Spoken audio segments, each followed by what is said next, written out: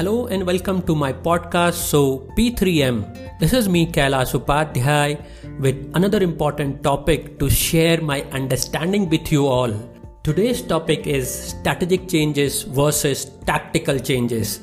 Now, these are the two distinct types of changes that the organization can initiate to improve their performance and achieve their goals. So let me first talk about the strategic changes.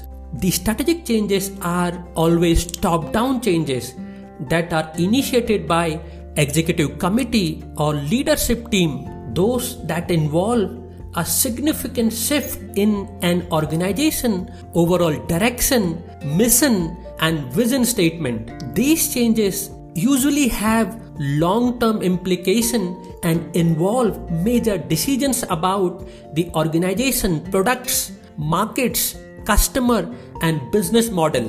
These strategic changes often require a high level of resources, time and planning, and they are usually made in response to changes in external environments or to address long-term performance issues. The organization's strategic plan or business case documents, these are updated when the strategic changes are approved.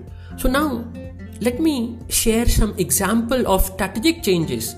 The strategic changes may include entering into new market, diversifying the product portfolio, restructuring the organization, or adapting to a new business model. These are some of the classic example of strategic changes which are initiated within the organization. Now, let's talk about the tactical changes. The tactical changes are those that involve smaller scale adjustment to an organization operations, processes and procedures. These changes are usually short-term in nature and are made to improve the efficiency and effectiveness of the organization's day-to-day activities. The tactical changes may involve changes to marketing campaign, pricing strategy, supply chain management, or customer service processes.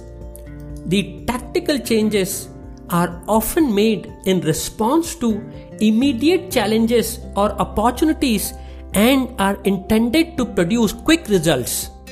They require less planning as compared to strategic changes and need fewer resources than the strategic changes. But yes, they can still be significant impact on organization performance because of these tactical changes. The management plan such as project, program and portfolio management plan are updated when these changes are approved. So let me summarize some key elements that clearly distinguishes between the strategic and tactical changes. The first element is time frame. Now, the strategic changes are long-term as compared to tactical changes which are short-term. The second element or factor that distinguishes between strategic changes and tactical changes is the area of focus. The strategic changes focuses on achieving an organization overall objectives and vision, whereas the tactical changes focuses on addressing the specific issues and problems which the organization may be facing in their day-to-day operations. Now, let me talk about the third important element which clearly distinguishes between strategic changes and tactical changes. The focus of the scope of the strategic changes involve significant shift in organization structure, culture or business model, while the tactical changes are more focused on the implementation part. Another important factor is planning. The strategic changes required careful planning and may take several years to implement, while tactical changes are often made on the fly to address immediate concerns, immediate issues which the organization is facing now.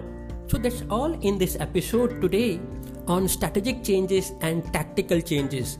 But before I end this, I would like to tell you that these strategic and tactical changes are not mutually exclusive. In fact, the organization often need to make both type of changes to achieve their goals. So yeah, that's all in this podcast. I hope you're enjoying it. Do like and subscribe to my show P3M, which is Project, Program and Portfolio Management. And here I will be often sharing my own understanding about these subjects. So that's all for now, and have a great day ahead.